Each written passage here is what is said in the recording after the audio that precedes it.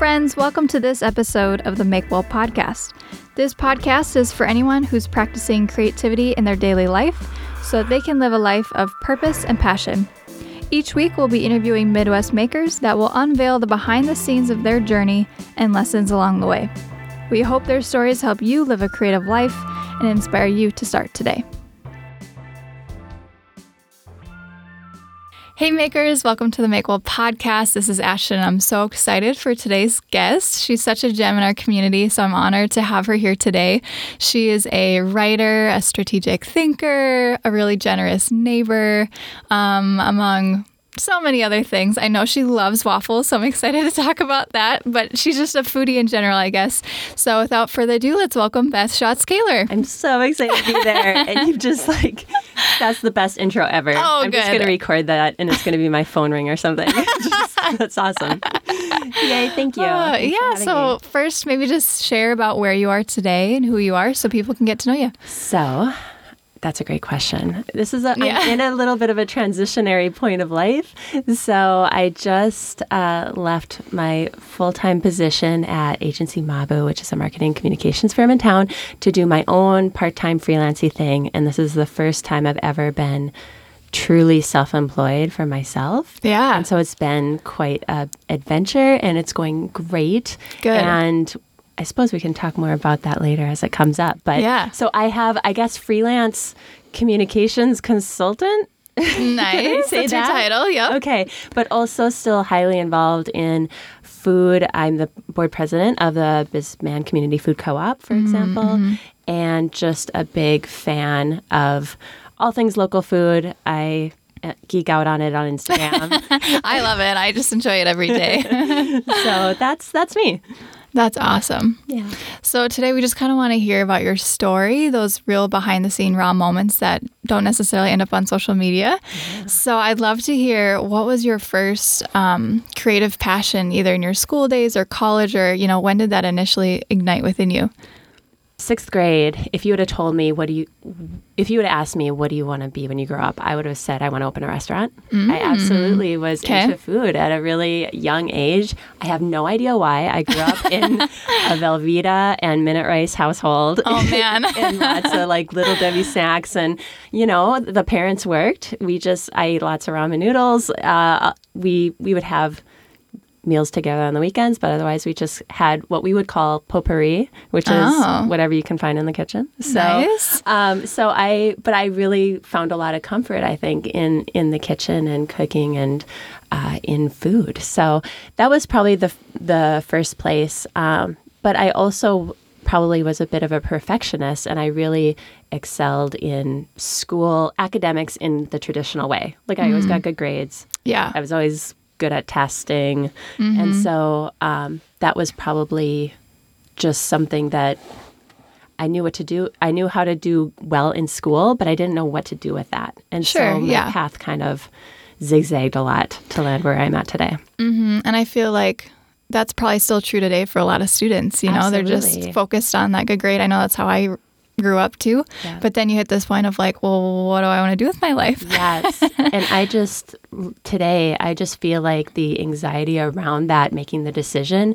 because there's just even so many more possibilities now, and everything is accelerated. Everything's going so fast that it's feeling like as the possibilities increase, the anxiety increases, and people think, I need to do something now and I need to figure it out now. Yeah. And I'm here to say I had nothing figured out. And it's all worked out for the best, probably because of it. It was because I took all these different paths and I tried all these different things that they all somehow took this winding road to really great places and great experiences. And I feel like that's a lot of us, but we always are so hard on ourselves. We're like, if we don't get from A to B super fast right now, we're failing. And that's not the case. And then we have the additional kind of thief of joy, which is comparison. And we compare ourselves to the best that people present. So on our Instagrams and everything like that. And then we think we're failing because we don't look as shiny or our desk isn't as clean or whatever those things are. Yeah.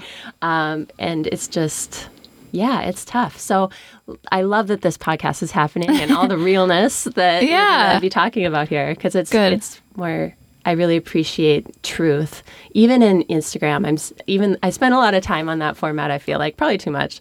And I really appreciate following people who really put themselves out there with fewer of the filters and don't have everything so polished.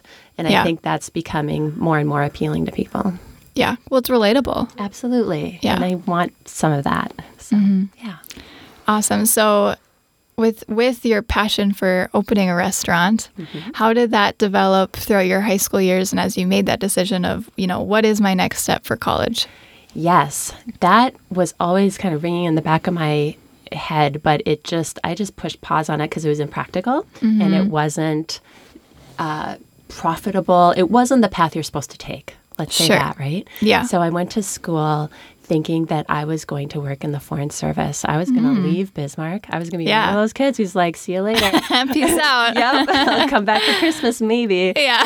And so I went to school at University of North Dakota for international studies with an emphasis in Spanish and a minor in business. Ooh, I'm a Spanish fan, that makes me so happy. Awesome, yes. Maybe we should try doing this in Spanish. Hablamos en español. Yeah, let's do this. I love it. So I wanted to work in the Foreign Service, which means through the U.S. State Department in embassies. And kind of you get positioned in a new embassy every 3 years.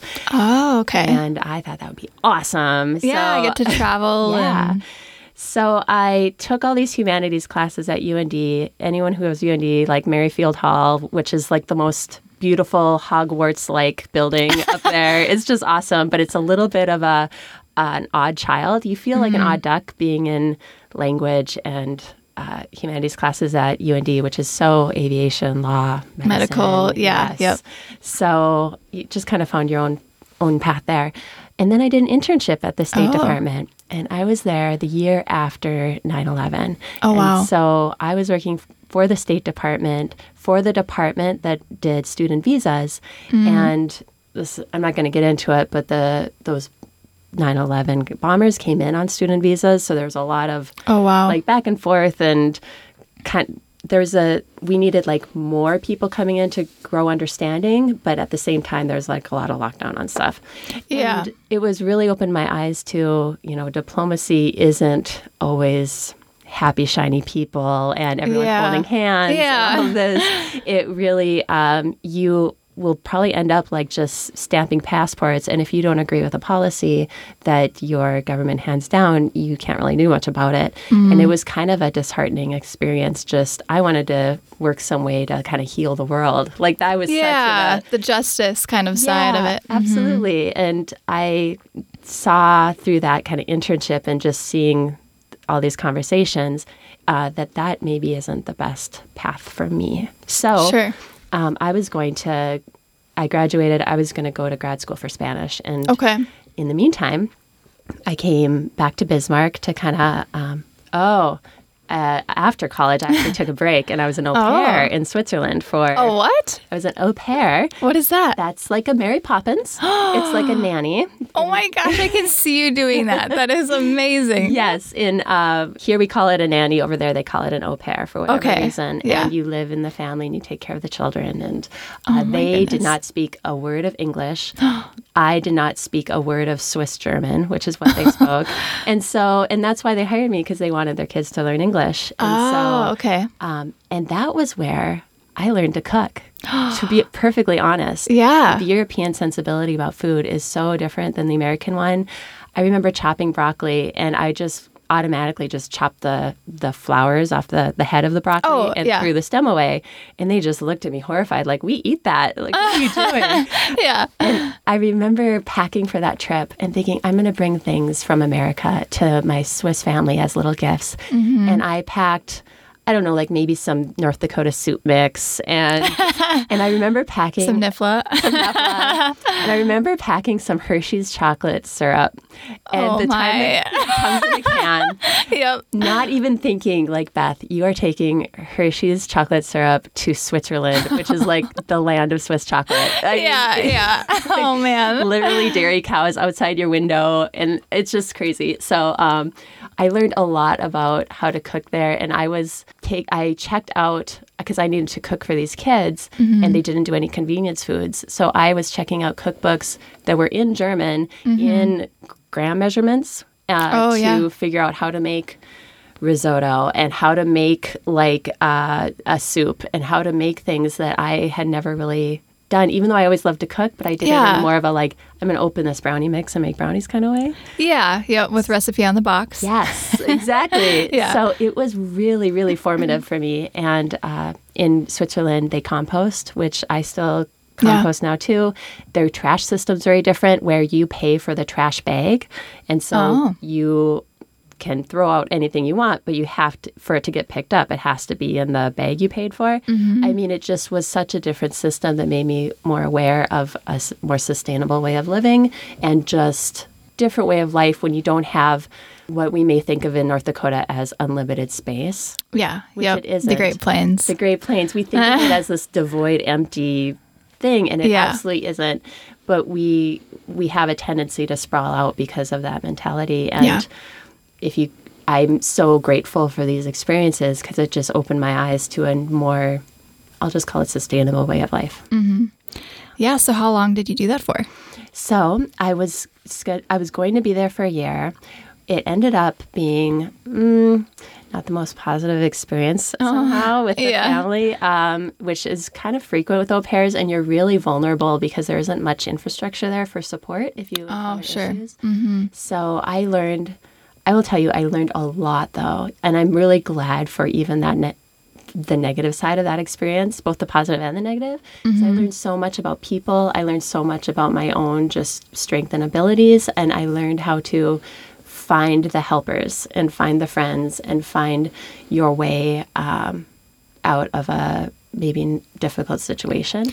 Yeah. And I'm really grateful for that experience looking back on it. Especially in a different culture with different languages. Like there's something about, I feel like if you've tackled that, you go home and you're like, oh, I can tackle anything. Yes, it was so confident, such a builder of confidence. And it also made me appreciate home in a really strong way. If I wouldn't have had that experience, because I came home after that, and that's when I started applying for grad schools, I don't think I would be living in Bismarck, North Dakota. I think I would have just continued on and moved to wherever people move to, some metro area. But instead, I came home, and as I was applying for grad schools, I ended up finding a great job at Bobcat Company, which manufactures loaders and excavators, in working in exports. They needed a Spanish speaker there we go. Work with their Latin American dealerships, and I just couldn't believe that this opportunity just landed in my lap, and I got to speak Spanish all day on the phone with these amazing people, men and women at these dealerships who were so kind. And it was like a lens into all these different countries and their cultures and their values. And I just not only loved being able to use the language, but just feeling like I was a bit of an ambassador for my country. Like I was for Bismarck at least. Exactly. And by me being generous with my time and attention and trying to make their life easier when the engines and tires got stuck in customs or whatever, that was really, they really appreciated me, and vice versa. I got to go and travel and meet some of them, which was so fun. Yeah. And I will say, like, out of all of them, everyone had their own personalities, and I'm being very biased, basing my impressions on these contacts at dealerships. Yeah. But I feel like my contacts in Mexico were just my most favorite. Like, they just had this sense of life and humor and spirit and work, and they just were, whenever I got to got to interact with my Mexico dealership friends, it was just like, it just made my day. And I still have a real soft spot for all things Mexico. I could eat Mexican food every single day. All of it. I love their accent. I love the language, the culture. It's just such a rich and vibrant place. Yeah. So when you worked at Bobcat, did you have to learn all of that machinery language in Spanish? Yes. Oh my goodness. I can talk about alternators and like tire rims and all of that in Spanish all day long. So wow. And it's interesting, the power of vocabulary, because there's some things in Spanish I don't have the vocabulary for. And let's say, if I had a health condition and I ended up in the hospital, like it would be hard for me to be able to accurately describe like my symptoms and like things like that. So hopefully that doesn't happen. But even in English, though, I think vocabulary is powerful because I'm a reader and a writer, and I find myself maybe frustrated when I can't understand something. I was watching a TEDx talk about natural architecture, this idea of biological elements and how they can impact, man-made architecture and make buildings stronger and more flexible and things. And I thought, gosh, I'm a smart person. I feel like I'm a smart person, and I just don't get this. I don't understand, and I find the topic interesting, but I have no idea what they're talking about. And then it was like, okay, wait a minute, Beth. Like, you have no formal vocabulary in biology or architecture. Or, so like be easy on yourself, because vocabulary really, really matters. And even in, I think even in design or in this kind of like new age kind of life coaching or anything, it just seems like these subcultures have their own vocabularies, and it's sometimes intimidating to even get into it. I think even like the Make Well group will have perhaps its own vocabulary to talk about, the creative life and how to grow a business and all of these things that might be intimidating to some people. And I just hope people dive in and ask questions rather than feeling like that's not for them. Yeah. And we hope people lean in, right? If they don't know something versus kind of sit back, because we all don't know everything that we're doing or why we're doing it. We're all figuring it out. Exactly. Yes. Still figuring it out. Still figuring it out. Yeah. So after Bobcat, I was perhaps looking for more connection to my community. I was feeling much more the corporate side of that work and kind of the profit-driven side and such. Sure. So I was looking for other opportunities, and that's when Mabu popped up. A friend of mine was actually leaving and moving out of state, and her position, we were having lunch, and she just mentioned like, hey, this could be a great fit. And when I joined Mabu, it was like the floodgates opened. I could understand everything in my community all of a sudden. I could look at a billboard and I understood why they use that font or why it looks terrible or whatever. Or I could hear a news release on public radio and think, oh, yeah, I know why that's happening. Or I could read a story in the paper and I could see what's underlying that. And these are all things that I really either wasn't paying attention to or I didn't really understand. I just took for face value. Yeah. And suddenly all these kind of connections within my own community were appearing, and it was awesome. It was just so interesting and cool. And I was, I felt much more connected and integrated. Okay. And so at Mabu, was your role more of that account side? Were you writing? Yeah. What was your role? So I was on the account side for sure. So I don't have graphic design training or anything like that. So I'm definitely a writer, a messaging, a strategic planning, that person who kind of sees the goal and builds the plan to get to the goal, and then works with the team to kind of develop the materials and the messages and things that we need. So it was just so rewarding, and I really still and continue to look to Mike Mabin as a mentor and just someone who really has this service mindset, servant leadership mindset, let's even say, that carries him forward. And this idea of having a mission and a purpose besides just profit was really everything I needed and fed me in big ways and continues to. I mean, that was really, really shaped my path moving forward. Yeah. Yeah. What was one of your most proud projects or I guess clients at Mabu? Yeah. Oh gosh, that's such a good question. So I loved working with the Department of Commerce first and foremost. They were so just understanding what was happening in state government through the eyes of economic development and tourism and the UAS industry and all these other things, and how that all happened was just so interesting to me. And this idea of internal communications versus like out-of-state external. And it was just a really cool team to work with. I think one formative thing for me was Mabu's work with Native nations and Native communities. I grew up within earshot of United Tribes powwow. Like I could hear the drums every summer, but I never ever went to a powwow until I was an adult. I never interacted with that or engaged with that community until I intentionally did so growing up. And that's of no fault of my parents or anything. I just feel like there was just a separation there. Yeah.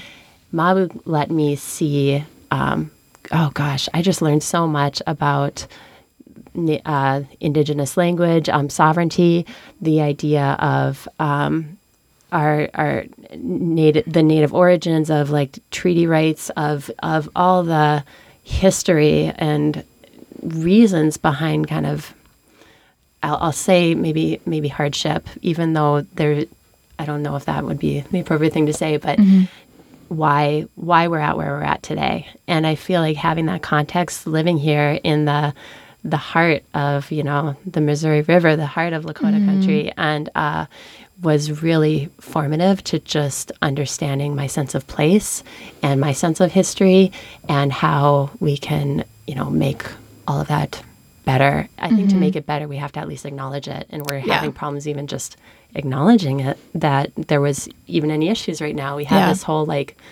pull yourself up by the bootstraps mentality in kind of white North Dakota, I'll say, and it just doesn't make sense when you've been have a historical legacy of trauma and things like this. But, and it's neat that even managing all these accounts at Mabo, you still get some of that international foreign, absolutely. You're learning about different nations and peoples and just to bring that into your workplace. I can see why that would be, something that you love. Yes. And it kind of, that whole diplomacy thing comes across goes again. back to that. And it all just is open to listening and wanting to lift see how we could lift each other up, and just learning the nuances of another culture and understanding how messaging and communications need to imbue that culture, whether it's in Spain or in Mexico or at Standing Rock. So it was really interesting, and I'm really grateful for that experience.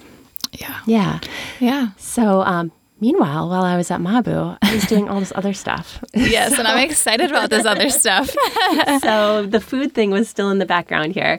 So since I decided to stay in Bismarck, I started a blog called Rhubarb and Venison. Rhubarb was the first thing we pulled out of the garden, and venison was the last thing we put in the freezer. Oh, I love it. I married this hunter guy named Kent, who I was mostly vegetarian for most of my like teenage and 20s. And on our third date, I distinctly remember him making me moose burger helper and from a moose he shot and butchered himself and all this. And I just thought, oh, okay, well, here we are. It's free range, and it's organic. And thinking, okay, yep, we can do this. So I did have some of the moose burger helper, but it's really delightful. We really have a lot of our personal value come from like the way we eat and how it's very much from this land, and whether we garden it or buy it from local farmers, or something he hunts or fishes. That's a large part of our diet. So I wanted other people to engage in that. So I had this blog. I started writing. This was before, if you can imagine this was before like Facebook was really big and before Google was really like as robust as it was. And so all of these little restaurants that I thought were really cool had no website, had no digital presence, had no Google profile at all. And so I was writing up content for them to, not for them, but just because I thought they were cool. So I'd bring my camera, I'd take pictures. Oh my goodness. What value that you're providing. That's amazing. And I would put like, hey, I had this great meal. I would put like what the interior looked like, what I was eating, and just do a write-up. And like, if you're ever in this tiny town in whatever North Dakota, like Medina, for example, has a butcher shop that makes amazing caramel rolls. No one knows that, but you need to go to downtown Medina, North Dakota, or Tower City has amazing pie, Or South Hart, I hope they still have this cafe. It was such a gem called the Farmer's Daughter Cafe. So I was just finding all these little nooks and I was putting them online. Yeah. Midwest Living magazine found me through that and they asked me to continue doing that. And that's when I started freelancing and writing in a big way. Okay. So I had this freelance gig and then scouting stuff for Midwest Living magazine and others.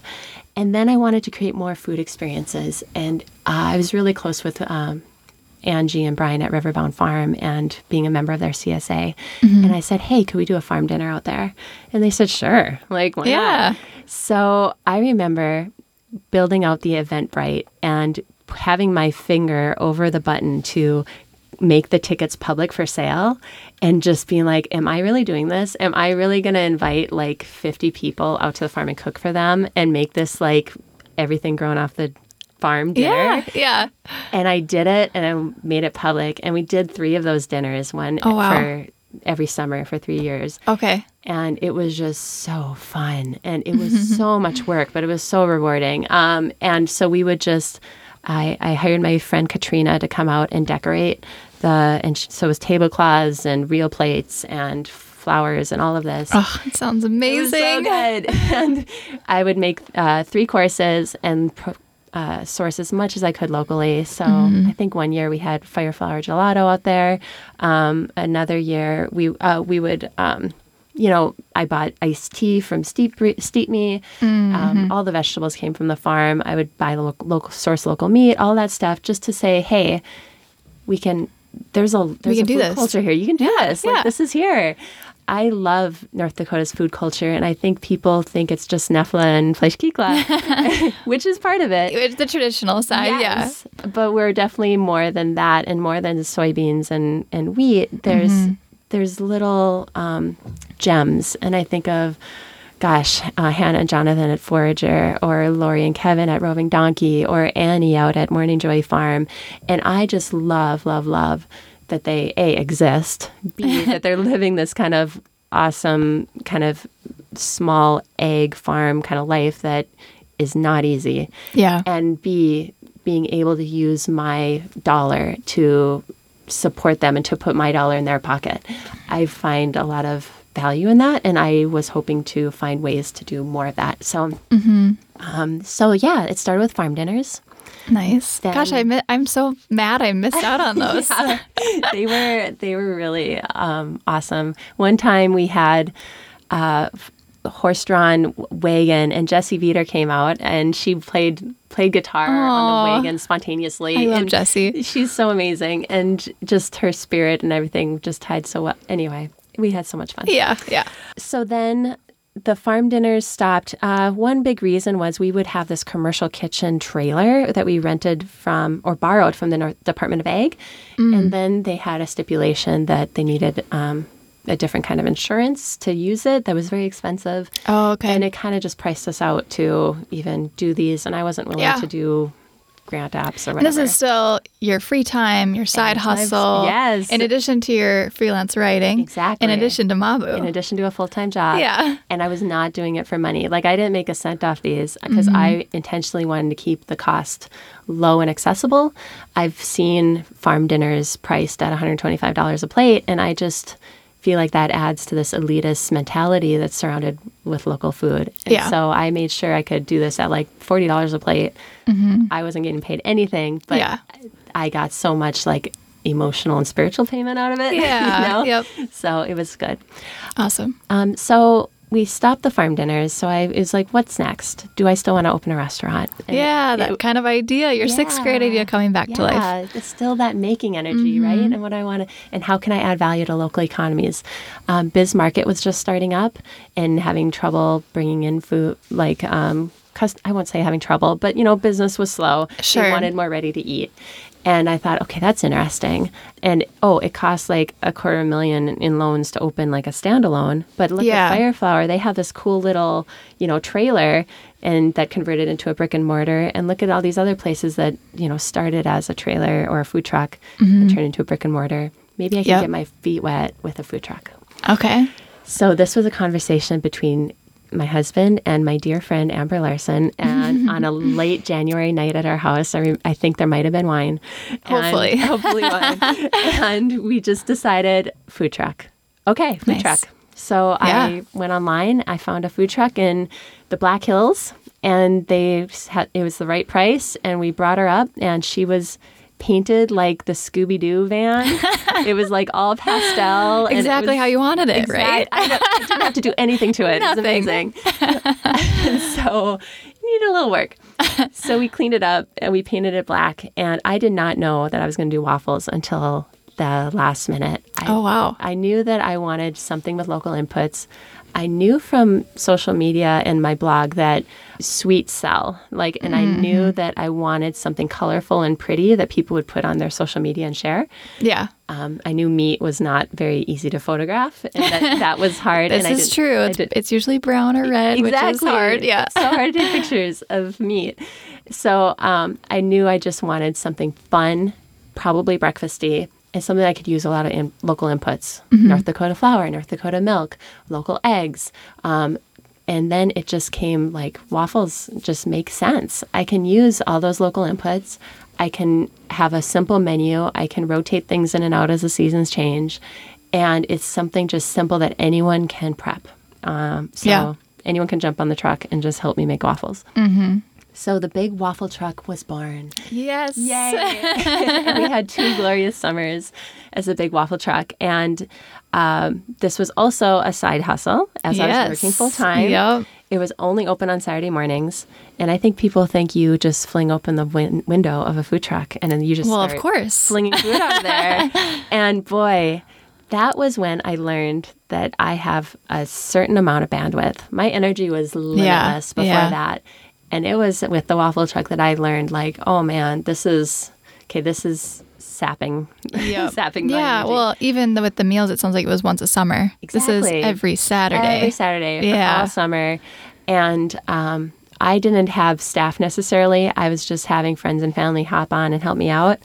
And by the end of that second year, I feel like I was kind of burning people out. My folks wanted to maybe take a vacation or something. Yeah, they're your family and friends, so you want to have a good relationship with them. They want to go to the lake and all these things. What? My husband kind of shifted his work schedule, so he wasn't as available. Okay. My child was kind of having to sit around and wait for us, at the truck all morning. And I always said, so this is a really releasing thing, is if it doesn't work, you can always X. And if it doesn't work, you can always sell it. If it doesn't work, I can always get a job. If it doesn't work, I can always, move in with my folks. Whatever those things are, whatever the big challenge is, so many times I've told myself, you know what, if it doesn't work, we can always. And that's been the trigger, the release factor, the kind of reassurance to let us jump into it. Yeah, because that was a big risk, for your family, because you have a son, but also financially, I'm sure, and with your time. Totally. So was your ambition right away to eventually become a restaurant? Was it really, you know what, let's just try this out, let's see what happens? Yeah.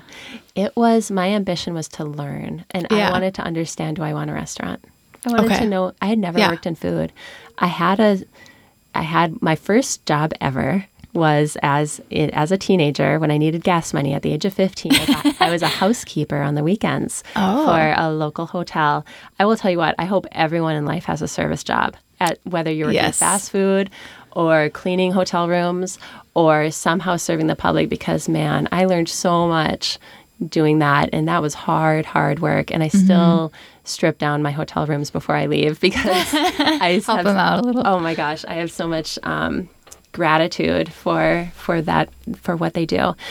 So I jumped into the waffle truck wanting to learn, do I want a restaurant? And the answer at the end was, no, I don't. And that was my master's degree in life. That was it was worth every penny I poured into it, because I answered for myself something that was nagging at me for a long time, and just realizing, I don't think food is where I don't think this is the way I want to work in food. I know food is still going to be a thread through my life, but I don't think opening the doors to just an eatery of some sort in the traditional sense is going to feed me. So I answered the question. And so it was worth it. Yeah, it was absolutely worth it. It was the best thing. I will tell you, people were devastated when I closed that track. And and I totally understand why. I feel like I was reading a lot of Brene Brown at that point. Do you know Brene Brown? Oh, I love Brene. Brene's great. And this whole idea of vulnerability. And I had go through a lot of vulnerability and pushing through a lot of fear to open that window the first day. And I really think that there's something innate in us that recognizes when other people are being vulnerable, and we will rally around them. Like, we can see when someone is putting themselves out there, and we get so excited, and we're just, when you put out that, let's say, Facebook post that's like, I'm thinking about doing this big thing, or I switched jobs, or I made this big life change, people just get really excited because they acknowledge that you're taking a leap. My own story is just taking so many vulnerable leaps over and over, asking myself over and over, like, well, if it doesn't work, we can always do this. But I need to figure this out. I want to grow. I want to try this. And that waffle truck was a big one because, and I think people recognize that. And that was part of the appeal, that you were just like out there doing it and doing it for the right reasons and trying to do it the right way. I can't say that it was food. You need to have a certain amount of volume to make profit. I can't say that it was a profitable venture for me. Like, I feel like in the grand scheme of everything, it broke even. But I just needed that experience. And if I would have done it full time, maybe it could have been more of a profitable in the traditional sense, but it was everything I wanted from it. And I felt like it was a success in that way. And the truck now lives in Minnesota. So it's close. Yes. Still in the Midwest. And they I don't think they're serving waffles, unfortunately. But they're very happy with, it sounds like they're very happy with the truck. And I'm just glad it has another life. So yeah, I think it's amazing that when we pair that inkling of what if, that thing that you can't get off your head with the permission to fail. Yes, absolutely. That's like the perfect match, because then you can do these experiments. You can see if they work, and then they can, whether it's yes, this worked, or no, this didn't work, it can change the whole trajectory of your life. Yep. So that story is just amazing to me. Yes. And you start to recognize the feeling of fear or the feeling of discomfort as what you want. Like, all of my biggest growth factors, all of my biggest growth moments came out of discomfort, came out of me pushing somewhere beyond. And we all need and want a certain level of comfort and security. But I feel like if your life priorities is only comfort and security, you're going to lead a pretty boring life. I mean, yeah, you're going to miss out. You're going to miss out on things, and you're actually going to start to diminish yourself, because we all know people who have only prioritized comfort and security, and we all know that they have nothing to talk about when they're 65. They live their little lives, and we're happy that they're comfortable and healthy and all those things. But it's the discomfort and growth that really has. I've recognized that that's where the good stuff is. Yeah. And so the next leap of discomfort was leaving Mabu. Yeah. And that was recent. That was recent. And that was really uncomfortable. I had a lot of my personal identity wrapped up in being a successful work person who has a 40-hour plus job, goes to an office, does good things, and is contributing in a traditional way. And for me to leave all of that, and just for multiple tiny little reasons that were just kind of pulling on me, that it was time to get uncomfortable again. I was getting too comfortable. I need to do something else. And can I work independently? Can I make it? Can I release that identity, that story I'm telling myself, and instead take on this identity? When we open this podcast, you're like, tell me what you do. And I'm like, well, how do I explain this? Because it's not traditional. And I'm still kind of wrestling with it, but I can tell you that I am in such a good place. I'm just healthier physically and mentally than I was before. My relationships with my family and my husband are better than ever. I'm just feeling more creative. I'm feeling more energized. This was the right decision for so many reasons. And I can't say that I'm making $1 million. I can't say that I have a really clean title to share with people on a business card. I can't say any of that, but I know that for myself personally, I'm just in such a great space, and almost like I've almost shifted down all things in my life, just down a couple notches to just kind of exhale. Yeah, take that breath. And refocus, reevaluate. And I'm still involved in food, and that's still a thread that's kind of burbling up even right now in some projects that I'm interested in. I don't know what that's going to look like, and I'm trying to let myself be okay with that, that I don't know. Yeah. And that's so that's been the biggest leap right now, and finding I just already feel like I've grown so much from that, from like allowing yourself again to be uncomfortable and figure it out. Yeah, what's been the biggest surprise so far in the last few months that you've been independent?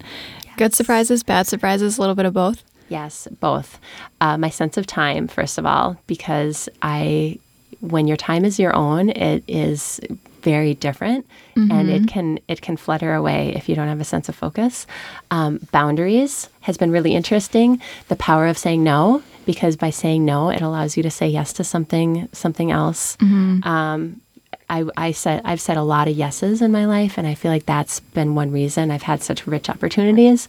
Right now, I'm reprioritizing and reshuffling a little bit, and so I've been saying no a little bit more, and that's been really empowering. And then I think probably similar to you, Ashley, because you've had a similar experience as I have lately, leaving a full-time job.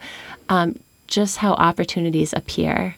Somehow, I didn't expect it, but somehow just things happened. And I'm still working on these kind of part-time projects that are just keeping me busy and that I find really interesting and that are really feeding me in really fun ways. And I didn't really ask for them. They just kind of happened. And I was really surprised by that and delighted. And I think it might mirror something, because you just left your kind of full-time gig, and that was a big leap for you. Yeah. And did you find something similar like that? Yeah. I mean, I think it goes back to when you said when you're vulnerable and you put yourself out there, people rally behind you. Yes. And so I think it's a part of that. And I'm so grateful for our local community. I'm sure it's not just Bismarck. Maybe it's a North Dakota or a Midwest thing, but there's something about having kind of that small big town vibe that they just kind of come beside you, and connections are everything, and they do genuinely want you to succeed. Yeah. So people point you in directions that lead you to other connections, and then suddenly you have this work that, I mean, I think even just a couple years ago, I doubted was even there. Like, well, if I did that, what would I do? Where would they come from? You know, all those kind of doubts. And now I'm here, and it's like they keep on coming. Yes. You know, like I never could have predicted that. Yes. So. And the opening of yourself up. And boy, I think my whole life has been an exploration of my own sense of place and my own sense of this place and my position within it. It's not necessarily an easy place to live, let's say. And especially in the past year, I've been reading more and more about other people's identity and how it ties to where they're from and things like that. And I think there's some people who really wish we had a stronger systems and maybe more. We have a fierce independence here, right? Yes. Historically, we had kind of like this rebel-rousing form of agricultural socialism. That's kind of withered in favor of kind of this more like independent streak.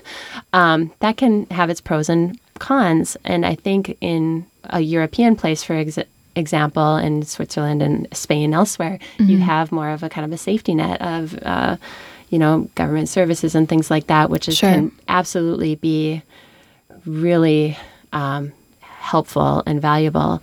I do think Europeans themselves will admit that because they have such strong government systems, that their own sense of kind of the charitable giving is a little bit more diminished than maybe it is in an American way. And I'm not saying that one or the other is better, but I do think that here because we're kind of independent, there's a little bit more of a urge to support each other in a kind of a sincere way. Yeah. Like, if you're doing that thing, I'm going to come to your shop and buy that stuff because I know that if I don't act, it's not going to happen. And I think if there's anything I've learned about being a North Dakotan in a creative space and in a maker space, it's how important it is that you need to show up and you need to participate and you need to support. And I'm so grateful for communities like Makewell because they, if you want something to happen here, we don't have the volume of people to rely on someone else to make it cool. You can't say, oh, somebody else will show up. Exactly. You can do anything here because it really is an open playing field, but you're just going to have to do it yourself. Yes, you're going to have to build it. Yep. Can't rely on someone else. You can't rely on someone else. But people recognize when you're actually like building it, and they will rally around you and they will help if you make it easy for them to help, right? Yeah. as much as they can.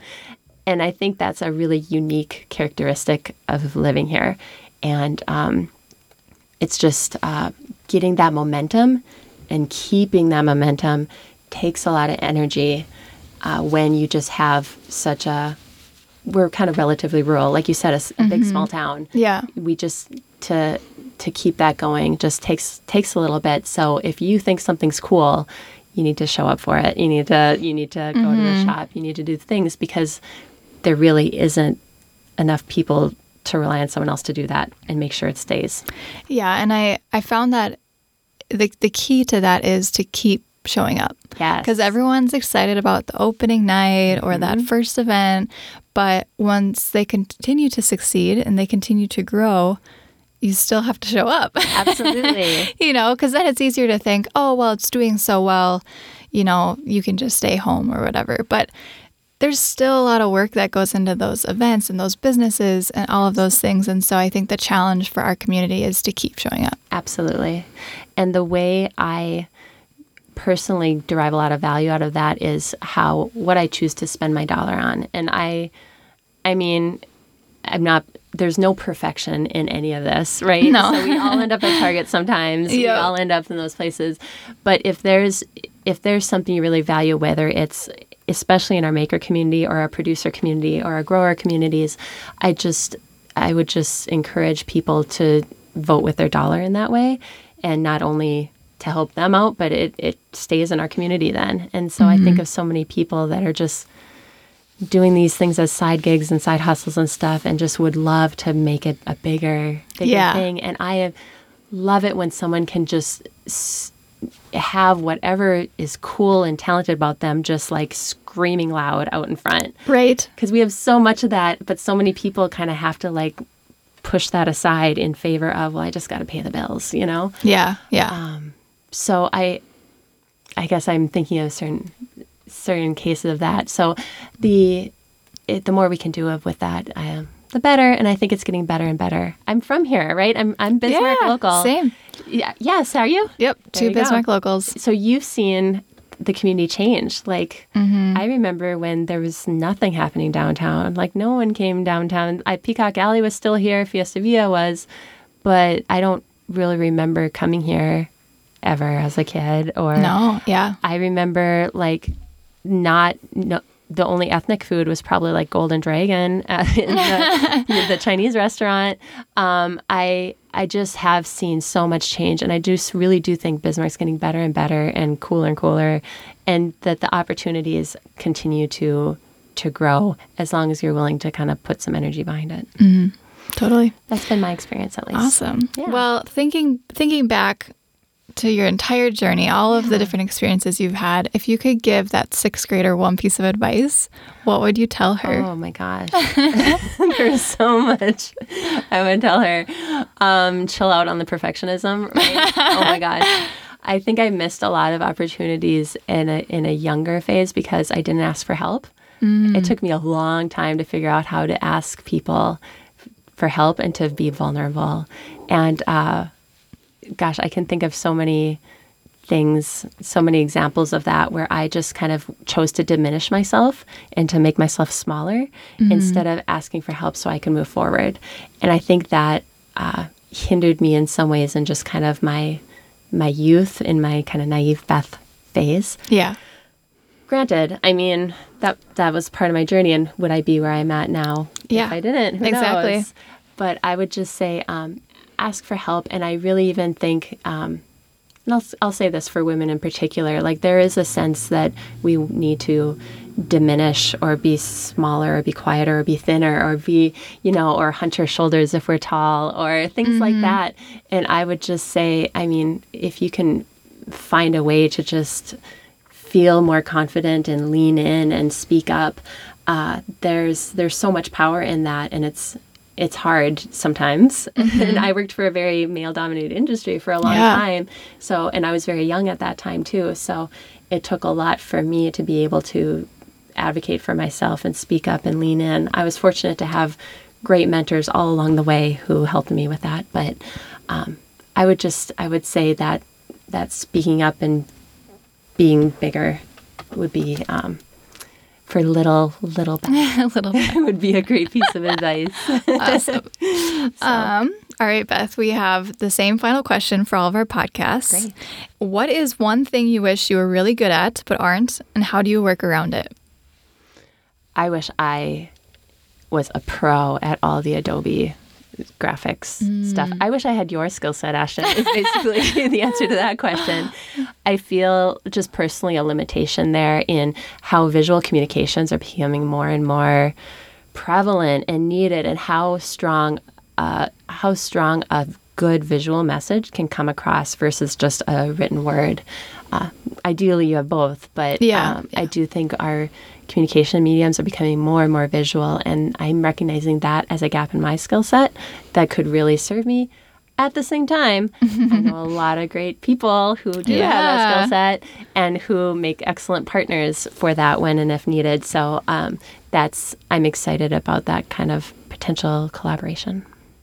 Awesome. Well, it's been so much fun having you today and getting to hear the full story, because I knew bits and pieces, but getting to kind of walk through it, especially in your viewpoint and your eyes and hearing the lessons learned, I think we'll all have something to take away. So thanks so much for sharing and being vulnerable with us. Thank you so much. This was so fun. Thank you. Thanks again for listening to this episode of the Make Well podcast. If you enjoyed today's episode, please leave us a review on iTunes or subscribe wherever podcasts are found. If you'd like to learn more about the Make Well community or get connected, you can visit wearemakewell.com or @wearemakewell on Instagram. All right, we'll see you next time, friends.